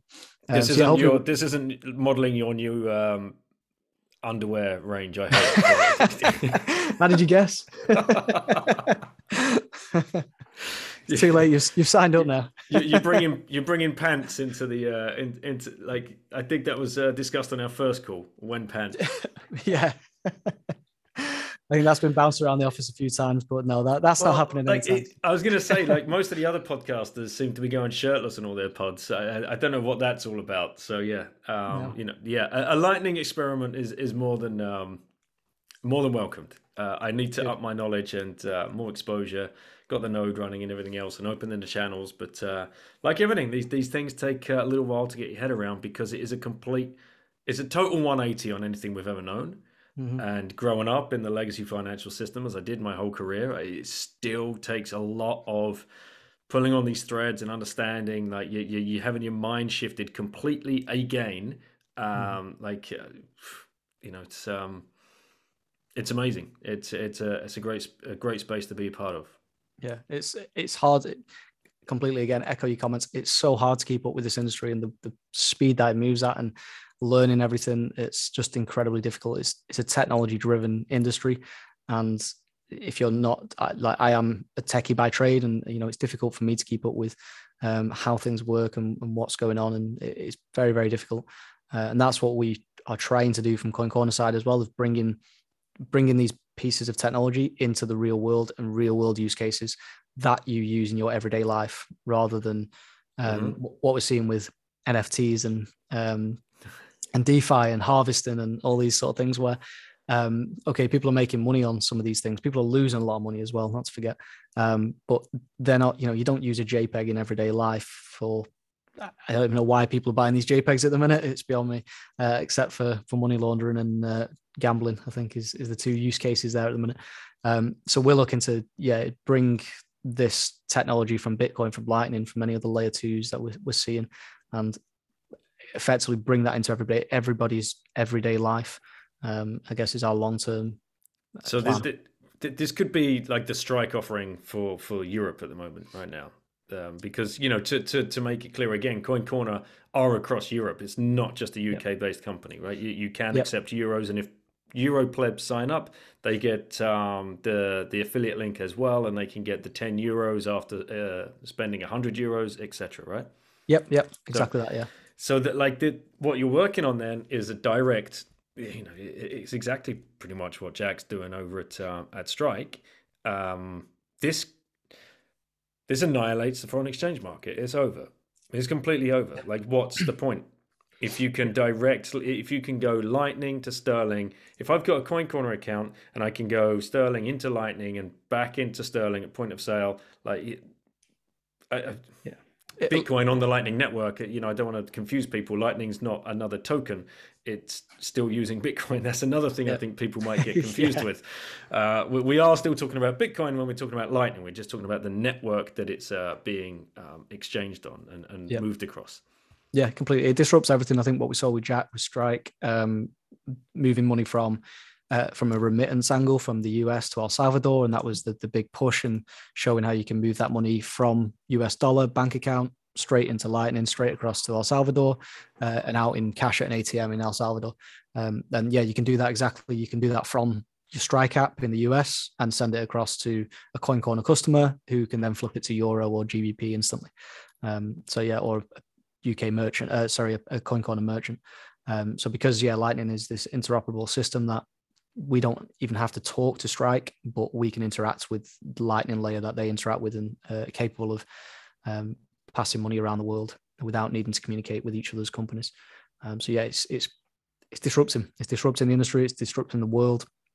It disrupts the Visa network for point of sale devices with these things. Visa's spending billions every year keeping their infrastructure up and running. We can do this for free on Lightning, which is out there running, and you can do it on stickers. Yeah, exactly. Yeah, and a 20p sticker that we have. It doesn't disrupt the industry. It obsoletes it. Yeah, it does. I think that's going to be a bit of an eye opener for them, and I think that's where Visa, the Mastercards, and that they're going to have to pivot to this effectively. There's no need for them to be in their centralized system. Maybe regulatory reasons, I'm sure they'll try and push on. But the rest of the world, people will build on the open system, and that'll be where the innovation is driven and what's created on it. The more people that build on this open system, the better it will get, and the more creative ideas and innovations we'll get from the back of it. So definitely watch this space on Lightning, payments, NFC, remittance, everything around that. It's disrupting finance as we know it, I think. Yeah, 100%, mate. All right, let's wrap it up. But if any of the plebs listening want to reach out and help you with what's going on with your Lightning projects, or they're having some brain epiphanies and they know a product that they might be able to help you with, and obviously get in touch if they're interested in coming across and checking out the Isle of Man and applying for one of those roles, how should they get in touch with you? What's the best route? Twitter, probably the best. So jump on that, either the Coin Corner handle or Coin Corner Danny, or any of the team, Coin Corner X, Y, and Z. Lots of the team on there, so jump on, always respond when I can. If I don't respond to anybody within a day or so, just give me time. I will eventually. It becomes very busy periods. Love it, mate. And thank you from me for taking over the baton from Obi and keeping up the support of the show. Really appreciate that. It's thank you. been great to get to know you over the last 18 months or so since doing this podcast and having you on the third time now. So really appreciate that. Orange pill, mate. You've only got one left. Who are you going to give it to? Who did I give it to in the past? Was it Bill Gates was one, which was a controversial one, I think, wasn't it? Yep. I can't remember who the second one was now. Thank you for having me on for 3 times. Thank you for letting me bore you 3 times. Last one. Should have thought about this question, shouldn't I, before I came on? Tough one. I think I'm going to go with someone.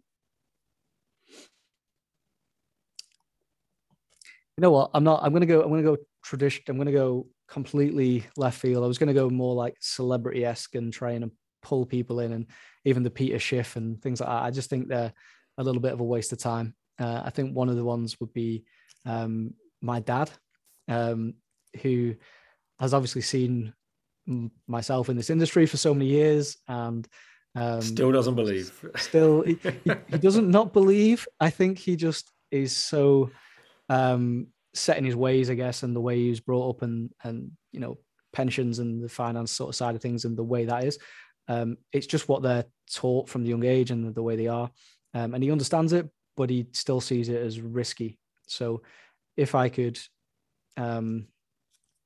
drop him an orange pill and he would just get it the next day, then that would be worthwhile to see, and certainly experiment and see how that flips and changes his lifestyle and his thinking of the world. Drop it in his eggnog at Christmas, mate. Yeah. Yeah. That's the way to do it. I know exactly what you mean. I know exactly what you mean as well. It's it's a tough one. I don't know what it's going to take, if anything, to help. That generation especially. You know, there's nothing riskier than fiat. Right, that's the biggest risk you hold is the fiat currency. It's depreciating every single day in front of your eyes. It's the one thing you can guarantee, that the value of it is going to go down over time. It's the way it's built, and it's the way they drive it, and the governments, central banks drive it that way. It's built to do that in some respect. So that's a guarantee. The value will decrease over time, or the spending power of it will decrease over time. We talk about like the Bitcoin blockchain working perfectly. Their system is working perfectly as well. Yeah, exactly. It was engineered to do that exact thing. So we can't complain, maybe. Yeah. You know, they are. It's working perfectly, absolutely perfect. It's taking value away from those people that actually go out and work for it, and lining their own pockets with it. It's a mental system. I don't know how they've got away with it. No. It's incredible. Talking to economists and things like that, and they just. That's just the way. We had a graduate economist in here doing an internship, and just talking to him about and the way he was taught and what he was like learning. I think he said I spoke to him a couple of weeks back, and he mentioned something about how he was never taught at university about how to handle inflation above 2%. I think it was, because they always expected inflation to be below 2%. So right now, the world we're living in. There's in the UK, we're near 6%. I think this year is what they're classing as inflation as well, which is probably not the true inflation value, but they're classing that at say 6%. And he was never taught at university how to deal with a system that operates at 6% inflation. So these people coming out of universities and then coming into the real world, they're not being taught how to continue a system that operates in the way it does.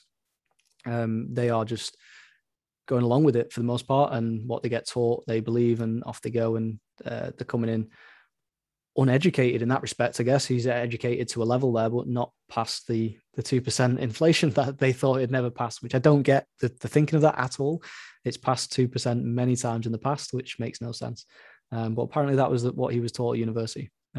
So it's just crazy. It's absolutely crazy. Yeah. Another sector that is obsolete, the education sector. Yeah. It's just shocking. Yeah. Yeah. It's incredibly Yeah, a different topic for a different day, maybe. But that is, yeah, I'm with you on that. It's really, it feels like it's getting worse and worse the faster the world moves and changes. They cannot keep up with the new and changing world, I guess. Whether that be technology, whether it be economy and finance, or I'm sure other industries have the same issues as well. They just can't keep up with it, and the graduates and university students coming out are redundant in their skill set before they even begin work. I think for the most part, it's certainly the case I've been seeing. And burdened with debt in many situations. Yep, certainly are. Shocking, mate. All right, Dan. Well, it's been a great rip. Really appreciate you coming on, mate. Have a great week ahead, and look forward to actually meeting in one of these conferences one day. Yeah, hopefully. Thank you very much, Dan. Appreciate the time, and third time, as I mentioned. Thank you very much for putting up with me. All right, mate. Take care. Cheers, Dan. See you.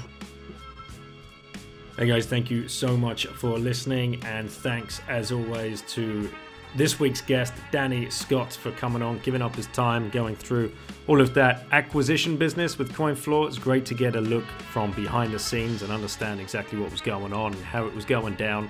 They're running a great business. Make sure you go and check them out. And if you want to get hold of Danny, if you've got an idea about this NFC Lightning kind of route that these guys are taking, it looks really cool, the stuff that they're up to. There's probably some plebs out there with some ideas. Just reach out, get in his DMs. These guys are very, very approachable, and they're looking to build the next best thing. And everybody is here to make a difference in this space. That's what I love about it so much. So don't be shy.